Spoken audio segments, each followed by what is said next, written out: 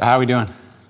Good. All right, I'm going to pray, and then we're going to get into some stuff, and I don't know what's going to happen yet because I have a lot of notes, but I want to stop and do little prayer exercises throughout, but we'll see what happens, okay?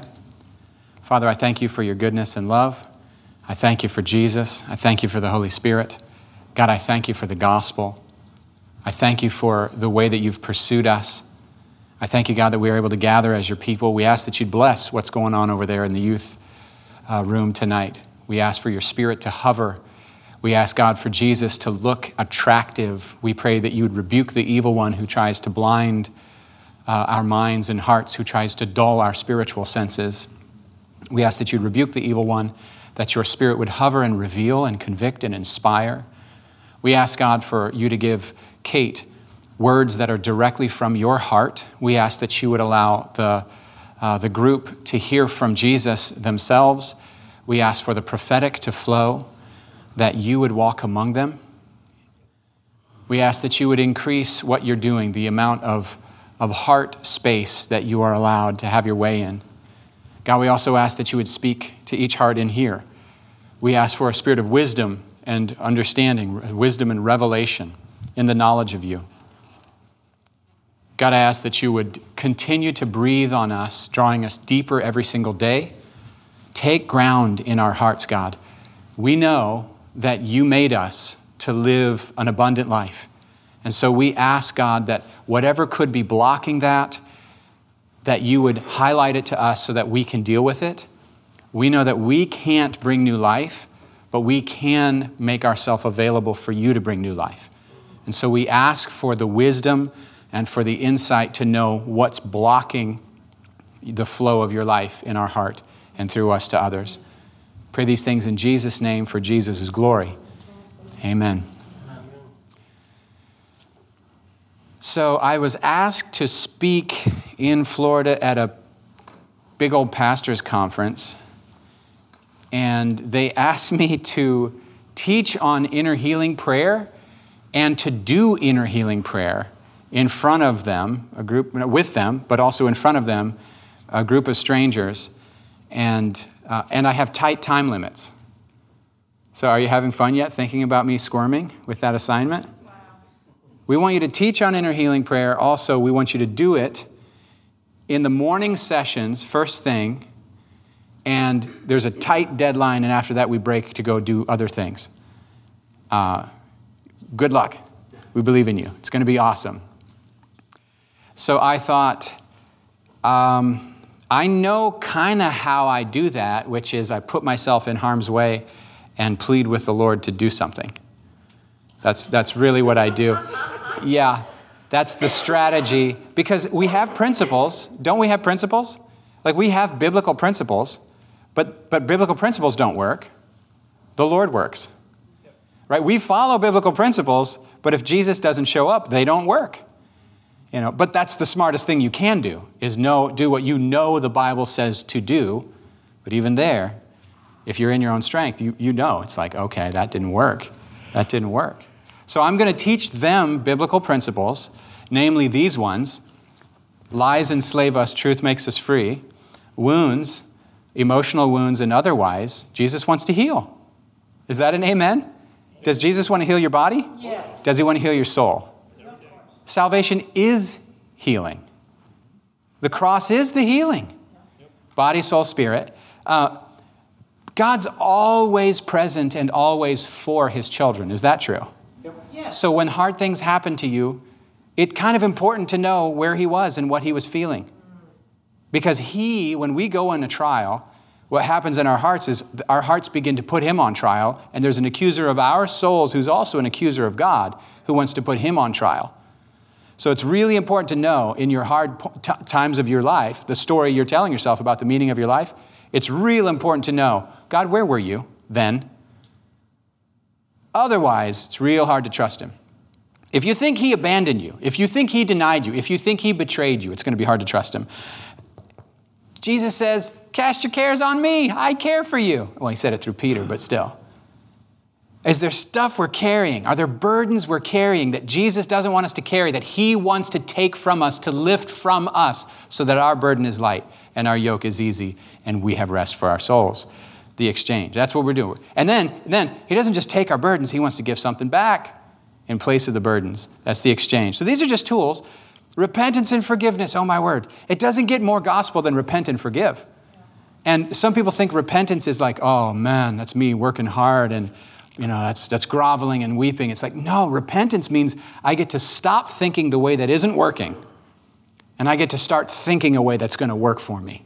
I get to stop believing a bunch of stuff that's leading to horrible fruit, and I get to start believing stuff that's going to bring great fruit. I get to stop worshiping and serving dead idols that can't deliver and do enslave, and I get to now worship and serve the living God who saves, heals, delivers, frees, speaks, breathes, brings new life. Repent and forgive. We enter into God's forgiveness of our sins, but we also become the expression of that forgiveness. In fact, the hurts that happen to us that we hold on to, that we don't forgive, man, you know what? Here's what I know. Almost every person who's demonized has unforgiveness issues. Unforgiveness gives legal access to demonic stuff in our hearts and lives. Jesus said that in his parable of the unforgiving servant when he said, when the king in the parable said, hand him over to the jailers, something like that, to the jailers to be tortured. Who are the jailers, right? It's an interesting story because some people go, oh yeah, that's talking about later in hell. And I'm like, no, that's talking about the present state of what's happening in the spiritual realm. When we step out from the shadow of the cross, we step into a legalism kind of a mindset. You're either under the shadow of the cross and you're flowing in a state of grace and forgiveness where you are also extending forgiveness and receiving forgiveness, or you step out of the shadow of the cross and you're standing on your own merits under like a strict law of just gravity. Not grace, but gravity. I'm doing the teaching in advance. And then the final thing is truth makes free. If lies enslave, truth makes free. But this is an order of how I attack the issues when I pray with people. There's a specific order that I attack the issues. Shall we get into it? Preliminary questions. The first question, when you want to help somebody, the first question is, do they want help or do they want pity?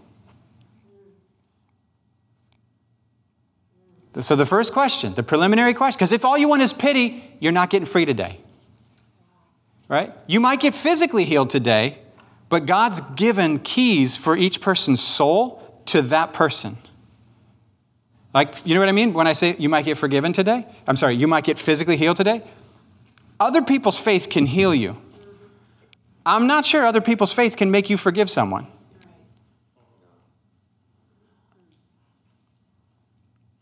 I'm not sure. I'm not saying God can't change your heart on the basis of other people's faith. He can draw you and pull you, but he really respects your authority over your own heart. He wants love to be freely given. So question one, before you really get if you want to really get people free by Holy Spirit ministry is, do they really believe they can be free today? And is this what they really want? Because not everyone who says, I would like to have a meeting with you, wants to get free. A lot of people just want time and attention. They're not quite able to receive God's love, but they're able to receive your attention as a way of filling some needs they have. There's a difference. So the first question is, are you ready to be free today? And if they're not ready, the way they'll tell you that is they'll start to talk in a loop about all the reasons they can't get free and all the people who wronged them and why they're stuck and why nothing works and no counselor has worked and no medicine has worked and no pastor has worked and no conference has worked. And it just, if they're not ready to get free, they'll start to tell you the reasons that justify their trauma, justify their stuckness. Because what they want is to feel justified in their stuckness. If they want to get free, they'll say yes, and they might even be real nervous. They might even be real scared, like a person who's about ready to jump off of a high dive, like into a pool. Am I making sense yet? So Jesus, when he encounters somebody, he says to the blind man, What do you guys want? What are you talking about, Jesus? We're blind. What do you want? Or he asks the paralytic, do you want to be made whole? Do you want to be made whole? What kind of question is that, Jesus? I'll tell you what kind of question it is. A good one. I'm reading Acts over and over right now, and there's a scene where it says, Paul looked at the man steadily and saw that he had faith to be healed. I love that. The man had faith to be healed.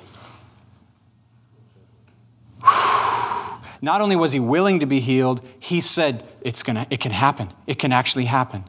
Now, I know we don't like to talk about this. We don't like to talk about faith affecting outcomes. But Jesus talked about it consistently. Your faith has saved you. Your faith has healed you. Go in peace. Go and sin no more. Your faith has healed you. Your faith has healed you.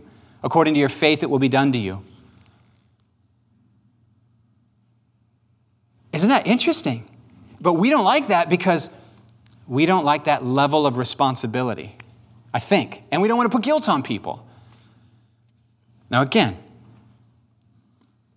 I want us, when we pray for people, to have faith for God to be able to do it. But I want us not to inoculate them. What happens when you try to pray for somebody who's not ready to be free is you end up on that list of preachers and Christians who tried to help me and couldn't. And it becomes one more reason for them to not believe it's possible. It would be better to say, listen, I have faith for you to be made whole, but until you're ready, it's probably not going to work. So here's what I'm willing to do today. You could be free today, but here's what it seems to me we could do today. I can listen and talk to you as a friend because you're worth my time and you're not a waste of my time. And I have faith for you to be healed, and I have faith for you to be changed. I think this thing you're still grieving, you can experience freedom from it. But you got to be ready. But I'm willing to give you an hour because you're worth it to me. I recently did that with somebody. They were unwilling. They would say unable. I would say unwilling to openly confess the thing that had traumatized them. And I know that their freedom's waiting on that. And I don't know. They might have gone home saying, no hope for me. Even Tim couldn't help me. That's true. Even Jesus couldn't help him till he's ready.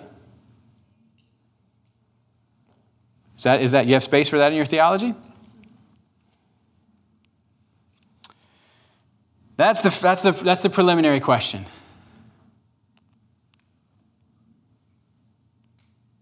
It's really interesting. There was a guy, he rebuked me for my language. He said, you are a very gifted man, and you're a very godly man, and you could influence, for Jesus, all kinds of people, but not till you clean up your mouth. And I was like, I totally agree with you. But I've been praying to change since I was, and I shut myself off. I said, stop that. I said, oh my word, it's unbelief. I said it out loud as soon as I realized it. I said, it's unbelief. I've genuinely believed, I've tried and it didn't work, so I can't change. And right then and there I got an upgrade. Now and then you ask Jesus for the strategies. Okay, Jesus, I can change. Help me. How? This is what he said to me. Every time you say language or a phrase that you feel in your spirit is not right and you're above it and you shouldn't have said it, I want you to immediately apologize to me out loud and then ask me for the better words you could have said and should have said. Fix it immediately. Apologize, fix it. So I was talking with somebody in the back and I called something stupid bullcrap just on Sunday. And I stopped and I said, I'm sorry, Lord, give me better words. And I said, okay, low quality stuff. Changed it, or whatever it was that I changed it to. But faith that I can change, guess what happened then? I changed. Once I had faith that I could change, now I'm willing to enter the training and let the Holy Spirit shape me. Are you, that's the preliminary question, Are you ready to be free today? Now, guys, again, what did I say about principles? What did I say at the beginning? Do principles work? No, God works. So the Holy Spirit can violate the principle of, are you ready to be free today? God can violate it. He can say, today's your day, and yank you out of the wheelchair before you have time to have unbelief. He does it. He can do it. I just said you got to have faith to be healed, right? No, I didn't. I said faith is important. God can yank you out of anything in spite of your unbelief. And for many of us, that would be our testimony. I didn't have faith. Jesus came after me and grabbed hold of me when I didn't have any faith in him, and then he gave me faith in him. Doesn't the Bible say faith is a gift? So here's some principles. God violates them. In general, they're true, but God's not in a box. He's not in a box. There's times when I can pray for you, and I have no faith that God's going to heal you, and he can heal you anyway. Because he loves people, and he honors his gospel. Okay, so let's ask the Lord this question just right away. How about we ask this question? Lord, are there any areas where you have faith for me to be free and I don't?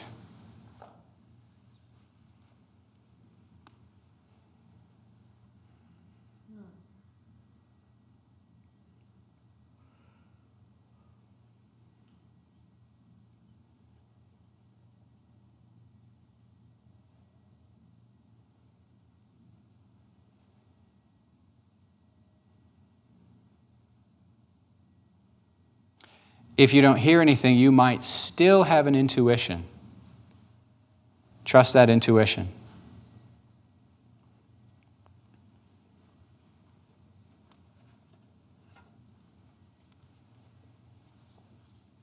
Now just pray this very biblical prayer. Help my unbelief. Lord, help my unbelief. If faith is a gift, give it to me. Father, give me faith to be free in that area that you know I can be free.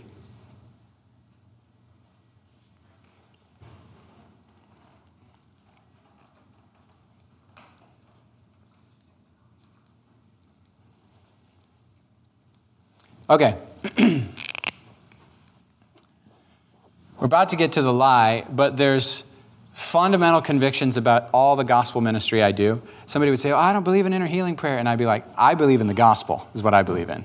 And I believe God talks. And I believe in the power of the Holy Spirit. And I believe in the gifts of the Spirit. And I believe that every single child of God, it is the birthright of every single child of God to walk with the Good Shepherd, hear his voice, and live the abundant life. That's our birthright, right? So you could say, well, I don't believe in inner healing prayer. And I'd be like, that's fine. I think what I'm talking about is Christianity. It happens to be couched in inner healing context. I don't care what you label it. You know what I mean? But I have this conviction that if you listen to Jesus, you get set free. If you listen to the other ones, you don't. There's other voices, and they don't help. They're not good. So truth makes free, lies enslave, and God wants to talk to us, so we should be listening. Those are my fundamental convictions.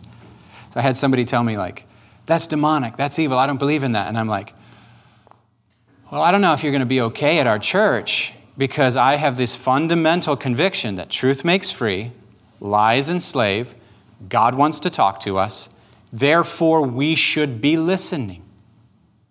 We should be listening. And then I got friends that say, God doesn't talk today. He already gave us a Bible. And if he were talking today, then you would be saying that you should write what you hear in the Bible. You should add it to the Bible. And I go, well, I don't mean that we need to be adding to the Bible.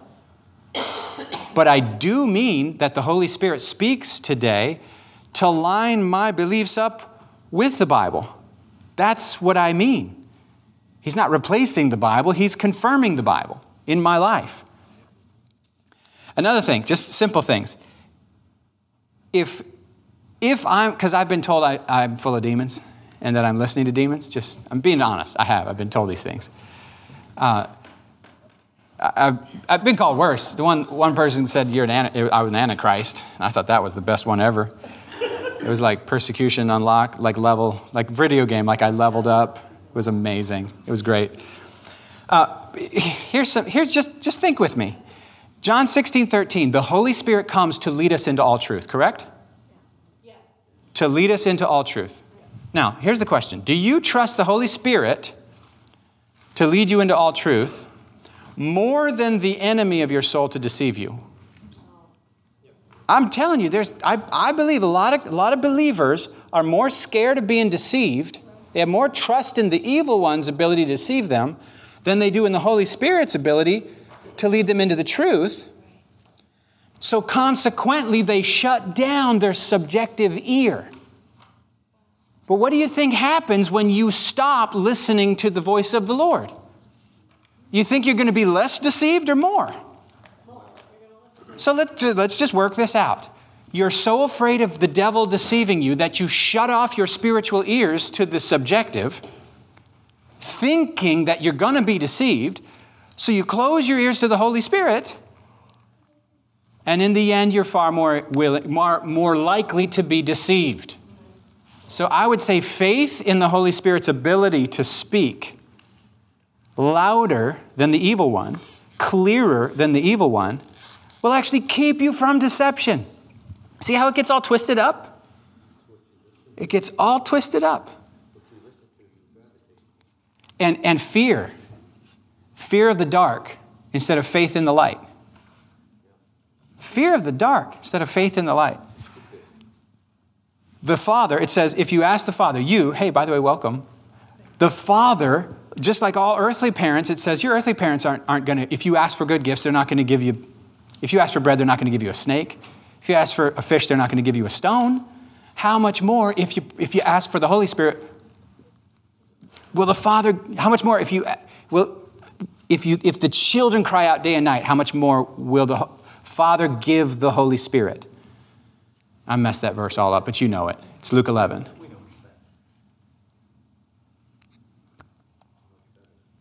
So, in other words, if we're in here in sincere faith saying, we want to know you. God, we want to know you. Speak to us. Fill us with your Spirit. If when you're doing that with a sincere heart, instead you get demons, guys, we should really rethink whether Christianity works. Because I prayed that, and then I was told I have demons now. But what was the fruit? I fell more in love with Jesus. I fell more in love with people. I fell out of love with sin. I had more zeal. I had more faith. I had more hunger for Scripture. I could worship for hours and hours and hours. And when I prayed, the Spirit, I felt the Spirit in a deeper way. I knew God's love for me in a keener, sharper, sweeter way than ever before. You tell me that's the devil. Yeah, because you shook and yelled.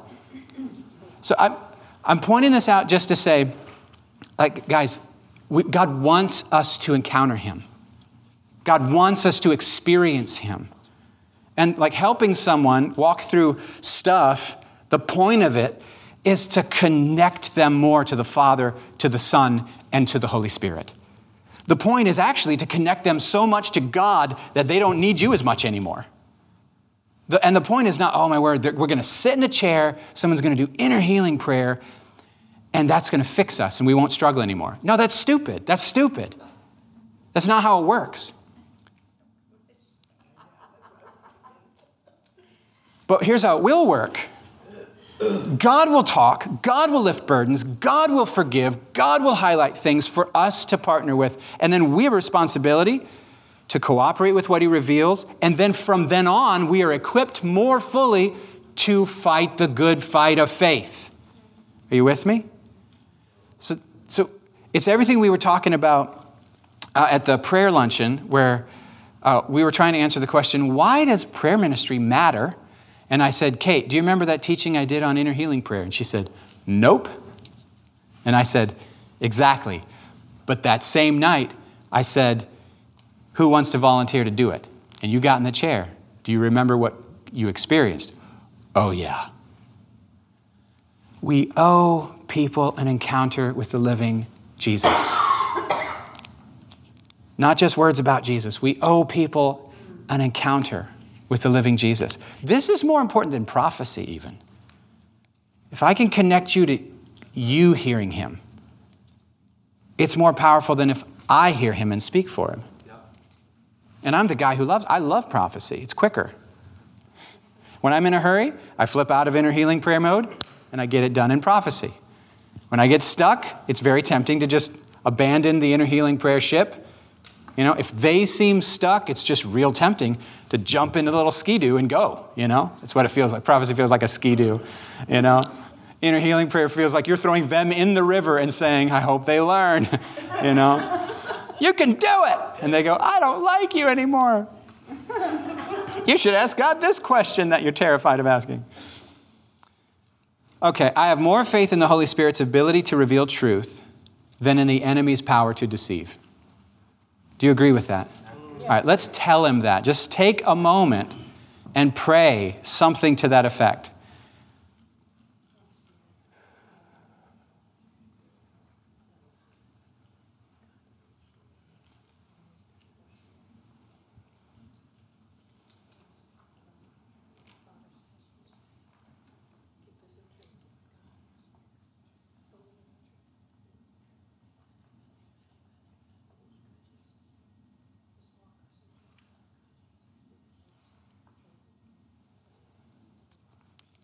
Just recently, by the way, amen.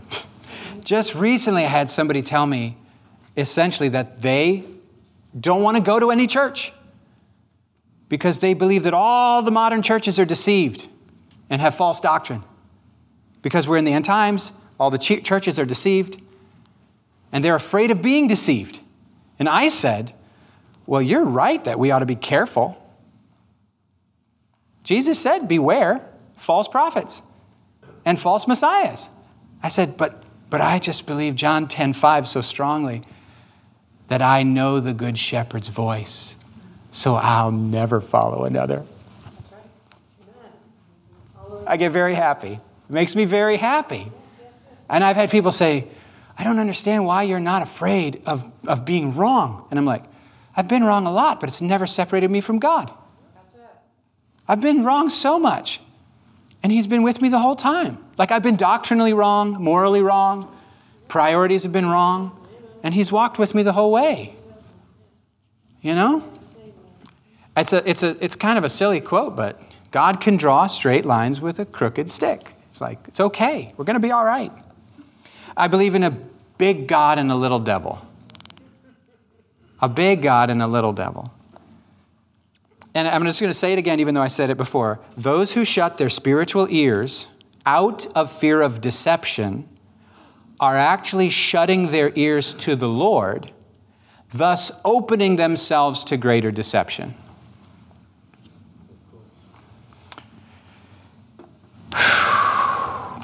Okay, the lie. This is typically where I start with people.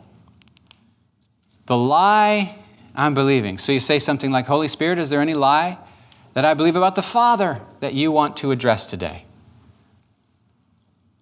That kind of question. Oh, some of you are already praying it. It's exciting. Go ahead. Holy Spirit, is there any lie that I'm believing about the Father that you wish to address?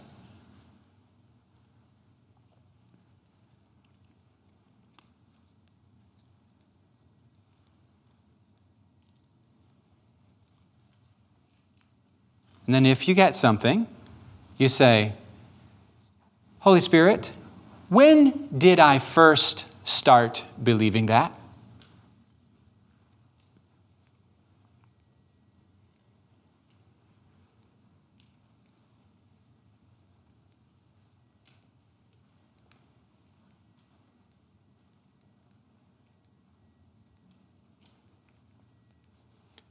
And often what will happen is you'll go to a memory. And in that memory is usually something painful. And someone painful often.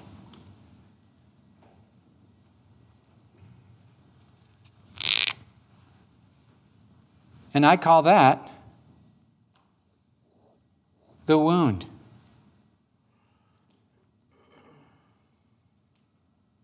Usually the lies, we believe, have entered us like arrows through the wound. And sometimes we experience a lot of God's comfort in the area of our wounds, and because God's so good. Yes. He's so good. But some of us imagine that we're all better now after we experience God's comfort in the area of our wound. But the comfort doesn't heal the wound. It soothes the wound, but we still need the arrow removed. We need the lie removed. So what we do, okay, if you have the lie and if you have the when did I first start believing that? If you have that memory, go back there. It's usually a physical space. Go back to that physical space and let's ask the question, where were you, God?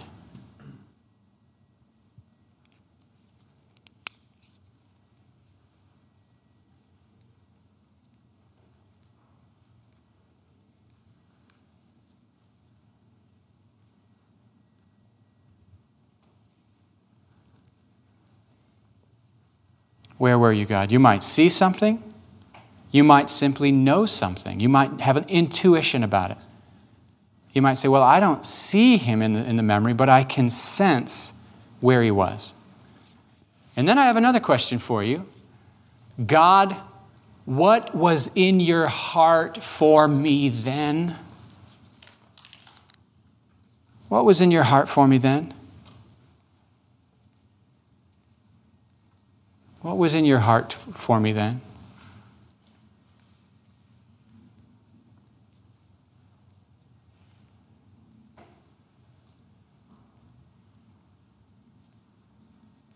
What did you want to say to me then?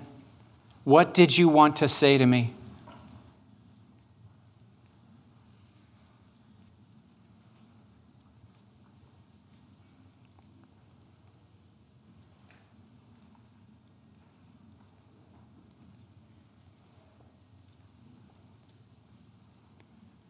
Okay.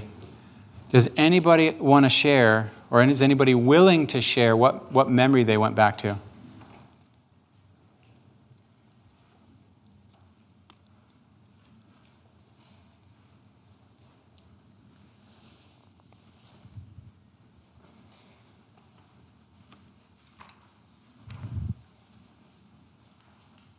It's okay if the answer is no.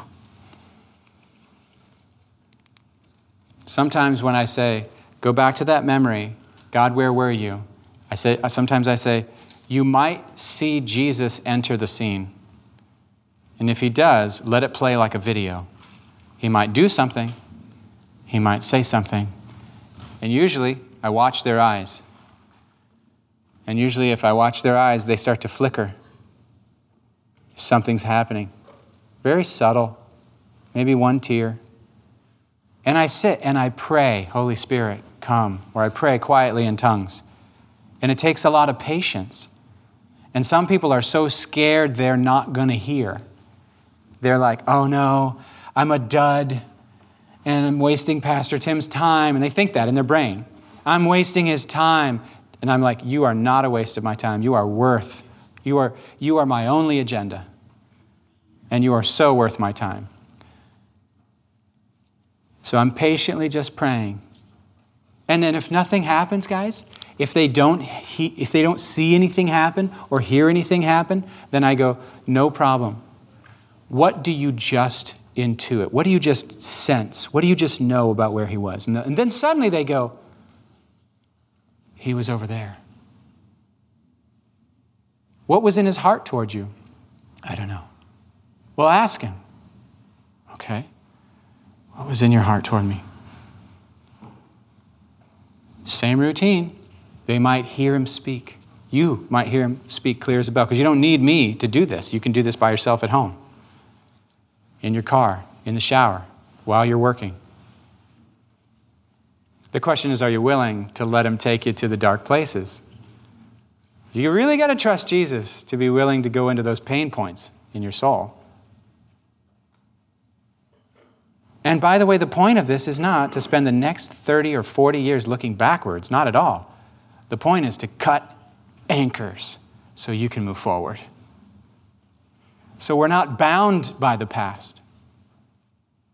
But it's amazing how easily people who think they don't hear God actually hear God. What do you just know is in his heart? Oh man, he loves me so much. He's weeping with me. He wants to hold me in his arms. He's just crying with me over and over. Okay, so now what have we done? We've experienced comfort and some truth about who God is. What about this one? The exchange. I'll say things like this to people. If you could picture your burden, what would it look like? It's just a creative exercise, really. There's no wrong answer, is there? I mean, it's your pain, and you're the one picturing how it might look. Or maybe I'll say something like, what do you imagine your heart looks like right now as you're feeling this hurt? And they'll say, oh, it's broken in pieces, or oh, it's shot through with daggers. I got daggers stabbed out of my back. Whoa, what's the word on them? Oh, they have words like betrayal, abandonment. And I go, Invite Jesus in. What does he want to do with that picture of your pain? And they go, oh my goodness. He's waiting for me to invite him to pull out those daggers. Oh, that's interesting. Why would he wait? Because he wants you involved? I don't know why, but he loves when you're involved. He usually won't come in and just take your burdens against your will. He wants you to freely give them. You can say, Jesus, please take this from me. Take a moment, do it, yeah.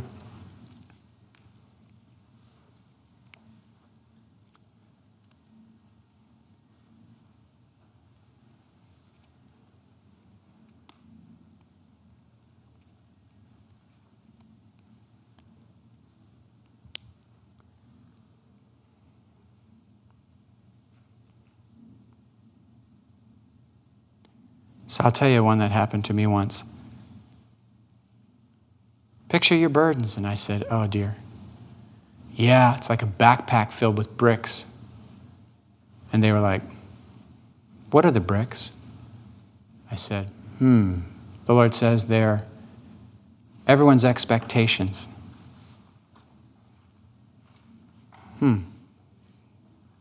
Can you give those to Jesus? I said, I'm trying. I just can't seem to get the backpack off.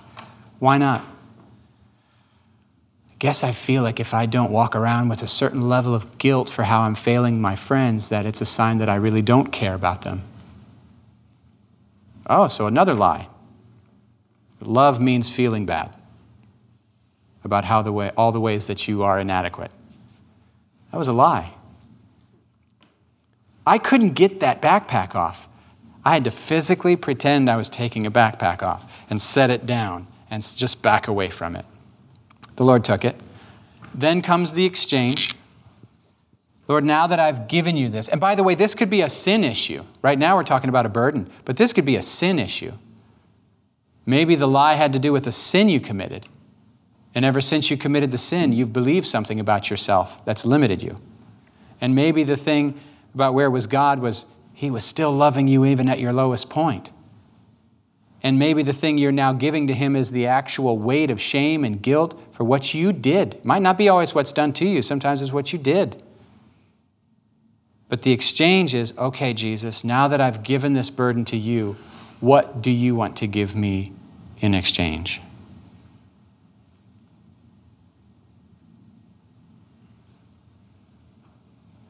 By the way, this works best with total transparency, with somebody saying out loud what's really going on. Once somebody goes serious, when they get soul honest, when they speak out of their deep voice, like, you know what people's head voice is? Hey, how you doing there, Rusty? What's the weather been doing on the house thing? Yeah, you got the Super Bowl coming up. That's up here. That's high. That's up here. But when Rusty goes down in here, and he says, I called you because you matter to me. And I'm really trying to pay close attention.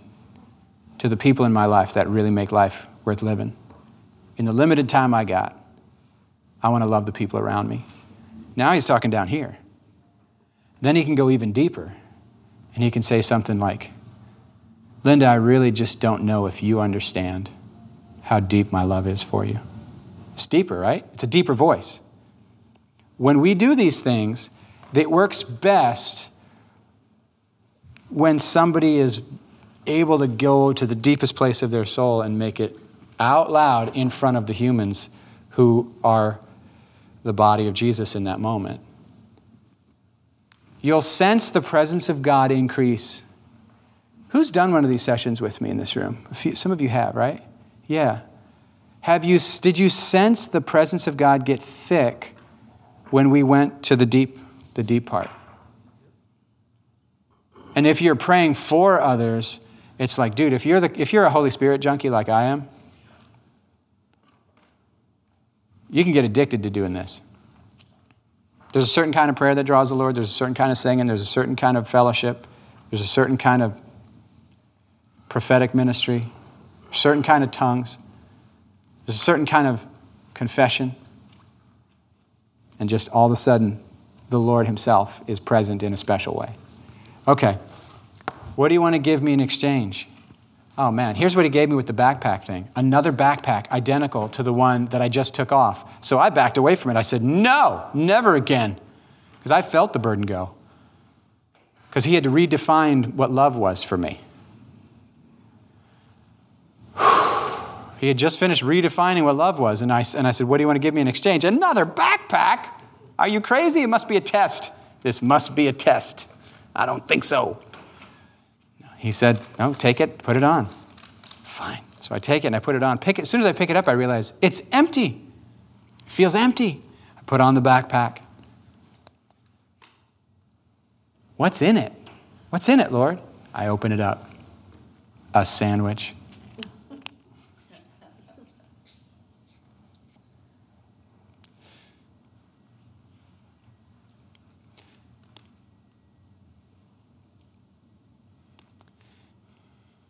He said, that's all you need to minister to everyone.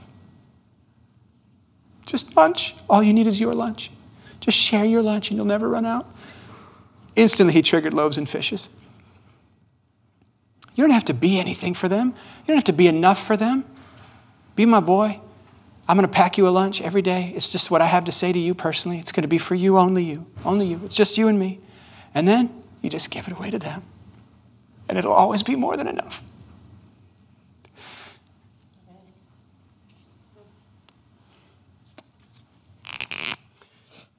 Now we're ready to repent and forgive.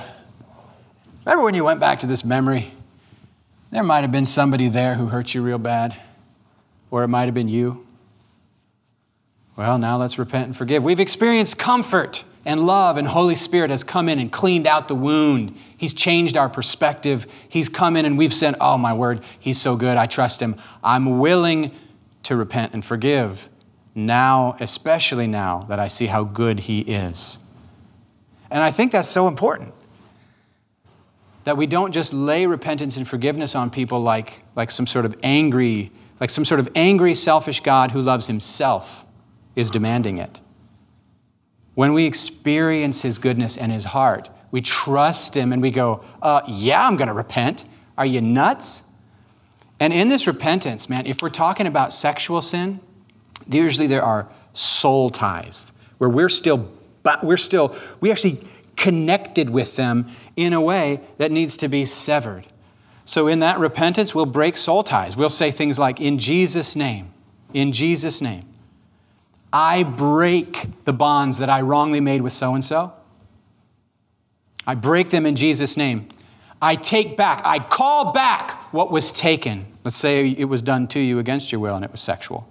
Then you call it back. You call it back. And usually a person in that situation is too emotional, and I'll have them repeat after me because they aren't going to necessarily have the words. So I have words for them, and I say, repeat after me. I call back what was taken. I call back what was taken. I call back my femininity. I call back my masculinity. I call back my sexual power. I call back my romance. I call it back in Jesus' name. Return to me now. And may the blood of Jesus be a wall of separation between me and them. And I don't know why, but sometimes I clap or hit something hard. I don't know why. I get excited on that point. And I send back what I receive from them. I send it back to them in Jesus' name. It's not mine, it's theirs. And now I have it to freely give to the one God really intends. That's a form of repentance. Or you literally forgive as though the person who hurt you was in the room. And some people go, oh my word, how do I do that? And I go, well, you can't forgive what you don't condemn. A lot of people mistake excusing something for forgiving something. Do you know what I mean? Like I had a friend, her husband would run around on her on the weekends. He'd go to bars and get with other girls. And she said, well, I just forgive him for that. And I said, you don't love yourself. If you did, you'd kick him out. Because to tolerate that is to promote more of that. And that shows me you don't love him. If you're partnering with his sin, instead of correcting and rebuking and not tolerating it, then you don't love him. You need him. This isn't forgiveness. This is codependence. Biblical forgiveness condemns the wrong and then hands the person over to God to be the judge. Hands the pain over to God. Hands the person over to God to be the judge. And gives up their right to punish or withhold love. So I will often say, somebody might say, okay, Tim, I can't forgive. It hurts too bad. I can't forgive. And I say, no problem. Here's what I want you to do. I want you to repeat after me. Instead of I forgive you for, like they're right in the room with you. Oh, by the way, I did this with people who were in the room with me. A husband and a wife. And I said, oh my word, I've never done this before where you're literally in the room. This could get scary because you know how we do forgiveness prayers in my sessions? If you're not being fully emotionally honest, we didn't get there yet. So I say, it was wrong when you. Instead of saying I forgive you for, I want you to say it was wrong when you. And I go, dig, dig, dig. Is there more? It was wrong when you belittled me in front of my friends. It was wrong when you called me a no good whatever. It was wrong when you said I was just like my dad. It was wrong when you said I'd never change. It was wrong when you said that marrying me was the biggest mistake you ever made, blah, blah, blah, blah, blah. And I say, what else? It was wrong when you did da-da-da-da. What else? It was wrong when you such and such. And sometimes they'll run out of steam and you know there's more, so you have to give them words. Because you know them, or at least you have an intuition about it. And you say this, it was wrong when you, da-da-da-da, and they'll go, yes. And there's more. We're trying to dig all that out. We're getting all the cancer out. That's what we're doing. We're digging all the cancer out. It was wrong when you, is there more? And finally they'll say, I think that's it. I think that's it. And then you say, now take them to Jesus because they're too heavy for you to carry. They're light for him. But if you try to carry them, it'll crush you. Can you do it? And I say, tell me when you've done it. Tell me when you've taken them to Jesus and left them at his feet. Tell me when they're there. They usually take a minute. Are some of you still doing this in your mind while I'm talking? Then what? Well, now say it. Jesus, I hand over my right to punish. I hand it over to you. You alone. You alone are the judge of all the earth. I hand over my right to punish. I give up my right to punish in Jesus' name. And I give up my right to withhold love from them. And right away I can hear some people going, no! And I go, look, I ain't telling you have to have them over for dinner every week. I'm telling you if they get a flat tire, you'd be willing to go help them. Difference. In fact, should not be. coming over for dinner every week and lying to you about who you are and mistreating you. They might need a boundary in your life to where they are out there in the outer circle of people who don't get to shape and form your identity. It's okay to have an inner circle of people that you trust to help you run well, and to not have everyone in the world be in that inner circle. Right? Okay. We love everyone. That doesn't mean that everyone is on the inner circle. And then there's a real inner circle with only Jesus. Not even my wife's supposed to be in there. Otherwise, I can't love her right, because she's my God. Okay? And then, once we've done the lie, going to the wound, and where was God, and comfort, and the exchange, and the repenting. And by the way, part of the repenting is receiving God's forgiveness. And then the forgiving. And then at the end of the forgiving, I'm often saying, God, now that I've released this situation to you and taken my hands off of it, what are you going to do now that it's in your hands? And sometimes he'll give you a vision of stuff you were blocking with your unforgiveness. And that's exciting. And faith in, I have so much faith in that one. Now that I've taken my hands off the situation, what are you going to do? Forgiving is like powerful spiritual warfare. Forgiving your enemies releases the Lord to bring stuff in their life. One time the Lord told me, the way you're behaving is blocking the Holy Spirit from working in your wife because you're trying to do my job. Don't tell her I said that. She can do no wrong. Nah, she won't. She never does. She don't know what goes on in here. She just gives me the sermon notes. She doesn't listen to mine. Yep, breaking soul ties, the calling back, the sending back. Oh man, some of these get hilarious. Some of these are hilarious. Like a young lady was, this dude was aggressively propositioning her for sexual stuff, and she shut him down, and it ticked him off. So he switched from, oh baby, you're so hot, to, you're a worthless piece of beep. You know what I mean? Ticked him off, hurt his feelings, made him feel rejected, so he just took it out on her. And so we were there sending back the lies, and I was like, do we send back the bull crap? She's a worthless piece of blank. Look, she's right out there. She heard everything I said. She's in the office. Yeah. She heard it all. She's sneaking around. She's spying on me. Oh, I spat.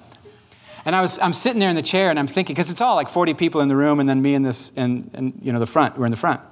And I'm thinking, how do we send back the lie? Because word curses.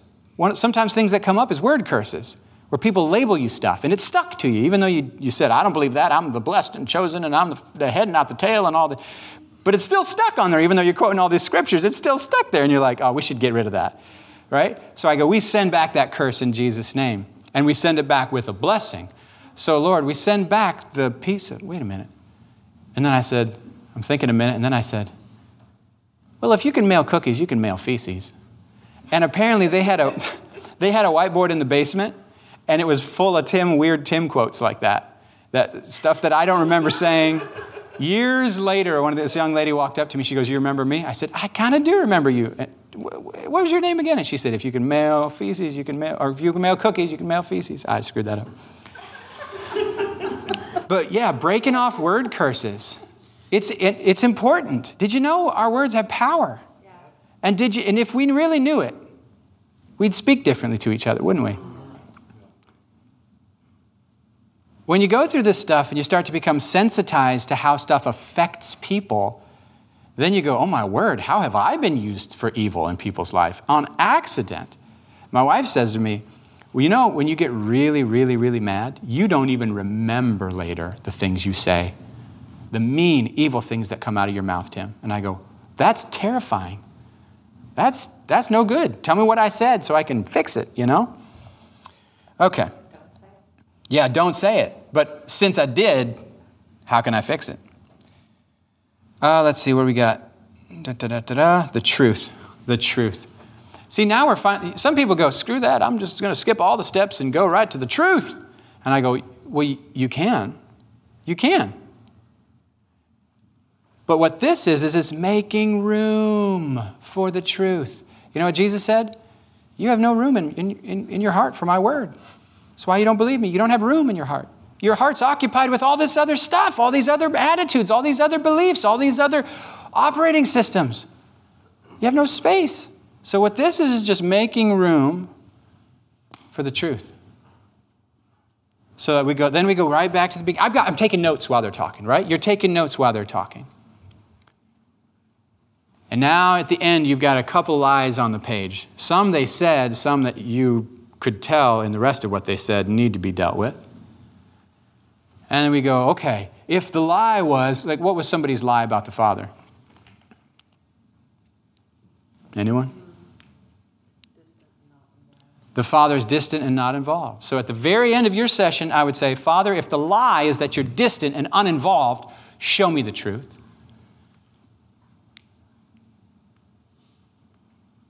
Should I look away? Would that make you more comfortable?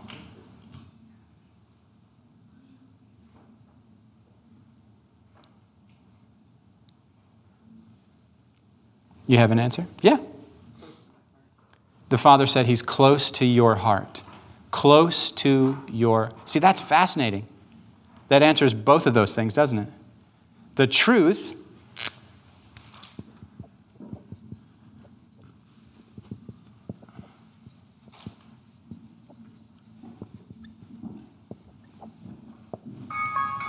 Excuse me.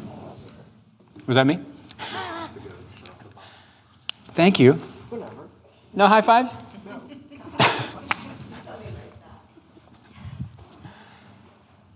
Okay.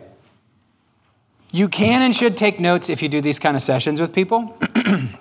But at the end of a session, please don't hand the person a list of lies and wounds. Do you know what I mean?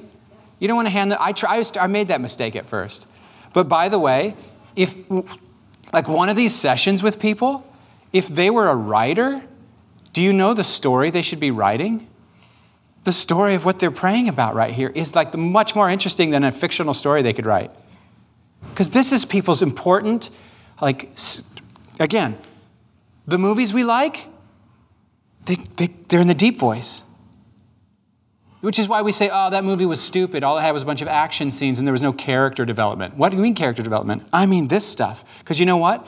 When you're with people and you're praying through the deep stuff, you relate, you resonate, you cry with them, you feel with them. And guess what else happens? They hear the Father speak, and you know what happens to your faith? You get in on the exchange. I cry with people. The first year I did these sessions with the students, I cried so hard my body hurt. My throat hurt, my stomach hurt, my muscles hurt, my face hurt. Because I had so much stuff that their pain was resonating with. You know what I mean by resonating? Like if you sing at the right frequency, you can break a wine glass. Because you're singing at the exact same frequency that resonates its natural resonance, and it can shatter. And their pain was doing that to my pain. The second year wasn't quite as bad. The third year was a little less so. This most recent year, I cried less than any other year, but I still cried. You know? But it's so interesting how he who encourages someone else will himself be encouraged. The one who refreshes the soul of others will themselves be refreshed. And I would go, the wounded healers get healed. And that's what we all are, friends. I wish we weren't, but we can always get closer to Jesus. I don't care how close to Jesus you think you are, there's still closer. I don't care how whole you think you are, there's probably another layer of the onion. He loves you more than you know. You're more powerful than you think. You're more well-positioned for his will than you could even imagine. And don't ever think to yourself, I wish I was born at a different time or a different person or a different race or a different gender. There was one young lady who hated herself because she was black. Now, I had not encountered that before. And I just kept hearing over and over, black is beautiful, proud to be black. So over and over, I just kept hearing the Holy Spirit repeat it. Black is beautiful, proud to be black. But she has grown up in a culture where the demons have seeded lies into culture that even though her parents don't believe that, her friends don't believe that, she internalized it. And this was a spirit-filled sweetheart of an amazing woman of God who could minister to everyone else in the room, but had a hard time accepting the value of who she is and who God made her. that was painful because I never did get her to say it with me. Proud. Black is beautiful, proud to be black. But you know what? I've prayed for her since then. And I don't know. Perhaps she's way past free on that now. Because God didn't stop moving that day, right? Yeah, and she's on a journey. And sometimes you got to hear something a lot of times before you're willing to take it in. But yeah. And then here's another thing. The version of this that I was taught told me, it was sozo. They told me that I'm not allowed, and I don't practice sozo, by the way. I don't follow the rules. So I don't call this sozo because I don't follow. This is like a combination of stuff I learned from watching TV, stuff I learned from praying, stuff I learned from sozo, stuff I learned from Brad Jersak, and just, I don't know, stuff I learned from reading my Bible and being in a church. So I don't even know what this is, other than I just call it gospel ministry. That's all I know to call it because it's the Jesus that I've come to love, right? So I was told you're not allowed to prophesy, but I do it. But what I do is I try to wait till the end because it would be so much better if they hear it from God themselves.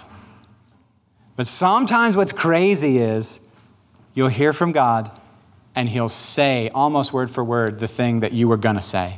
And now when you give the word, it's a confirmation and it makes them have even more faith in their ability to hear the Lord. Do you know what I'm saying? So, concluding thoughts. This is not a list of rules. The Holy Spirit can skip steps. He can go straight from the lie to the truth. He can bypass the lie and just lay a truth on you without even telling you the lie. You don't have to go through any of this stuff. You don't. Jesus can just walk straight in and speak a truth so deep to your heart that a lie comes falling off without you going through any of the steps. Like in the basement, 2 a.m., I'm on my face, brand new believer, seeking God. He walks in. He walks in so thick that I'm terrified to open my eyes for fear that he will physically be there and then I'll just vaporize or something. I don't know what I was afraid of, but I was terrified, too afraid to open my eyes. And then he spoke. I'm telling you it was near audible or audible. And he said, I will never leave you or forsake you. And I had no idea that I was struggling with this fear of keeping him loving me by performing. But when he said, I will never leave you or forsake you, it broke. He didn't say you have a wound, you didn't have a thing. He didn't label me something negative.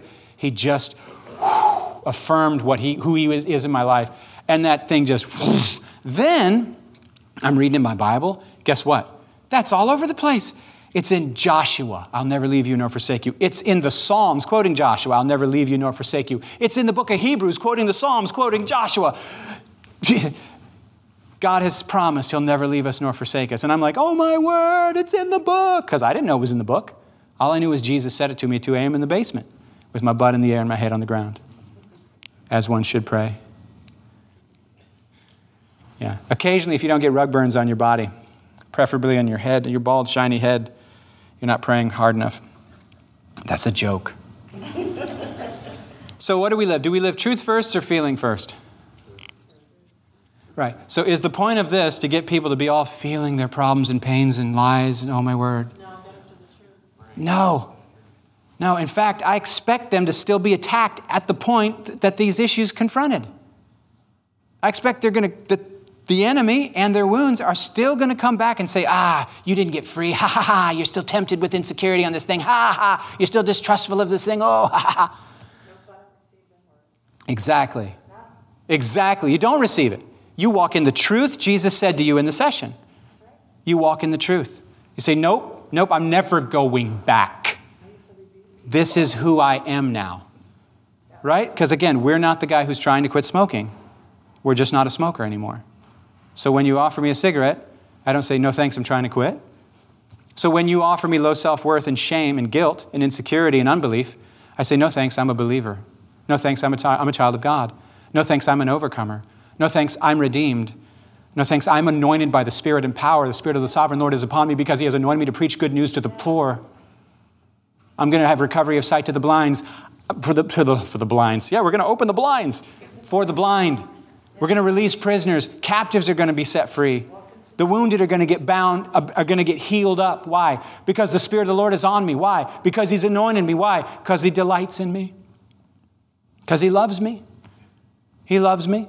He loves me. He loves me. Why? Because he loves me. You can't stop him from loving me. The devil can't stop him from loving me. My past can't stop him from loving me. The future can't stop him. No angel, nothing in all creation can possibly separate me from his love. Nobody, nothing. The Father is greater than all. Nobody can snatch me out of his hand. You get a little Calvinist in there. Y'all don't care about that. You see what I'm saying? A good, big, strong God. He's never letting go. He who began a good work in you will be faithful to bring it to completion by the day of Christ Jesus. We're not going backwards. We're going forwards. We're going forwards. Now, what did I just do right there? We're standing in the truth, not what I feel. And I'm saying it out loud because I need to hear it. Speak things even though they aren't as they are. Because we serve the God who calls things as though they are, even if they're not yet. So he says, rejoice, O barren woman. Many more will be your children than the one who has plenty. You know? Like that's throughout the whole Bible. The family who has no kid gets the promise to have more children in the sands of the seashore. And then they have to walk by faith, even though it hasn't shown up yet, for most of their life. But that's why God counted Abraham as righteous. And that's our birthright. We're those who walk by faith. We are those who walk by faith, not by sight. We are those who walk by faith. So the point of all this is this. The whole point is truth makes free. Jesus' voice is truth. Jesus' voice is truth. His voice speaks the truth that sets us free. Not a bunch of information sets me free. The facts don't set me free. The truth does. The devil can use facts to twist the truth and make us more deceived. Jesus can use made-up stories to tell the truth that sets us free. So what is it that sets free? It's Jesus' voice. In other words, the truth is a person. Are you with me? All right. Thanks for listening. Should I pray one more time? Why don't you all get up and I'll just at least touch you once? I said, get up, I want to at least touch you once. So I bless Rusty in Jesus' name with more truth. Renew our minds. More truth. Truth. The voice of Jesus himself. The voice of the Good Shepherd. More. The voice of Jesus himself. Mine. The voice of Jesus. The voice of the Good Shepherd. Truth. Pure in heart will see God. Truth. More truth in Jesus' name. More truth. More of your voice. More of your voice. More of your voice. You said that those who hear your voice come alive. You said the time is coming when even the dead will hear the voice of the Son of God and they will live. Truth in Jesus' name. More truth. Increase your voice in Cheryl's life. Increase your voice in Amanda's life. In Jesus' name. In Jesus' name. I got you right, Mary? Yes. In Jesus' name. Mike, I'm coming back to you quick. It would be incorrect to leave you out. More truth in Jesus' name. The voice of the Good Shepherd in Jesus' name. Amen. Thanks, guys.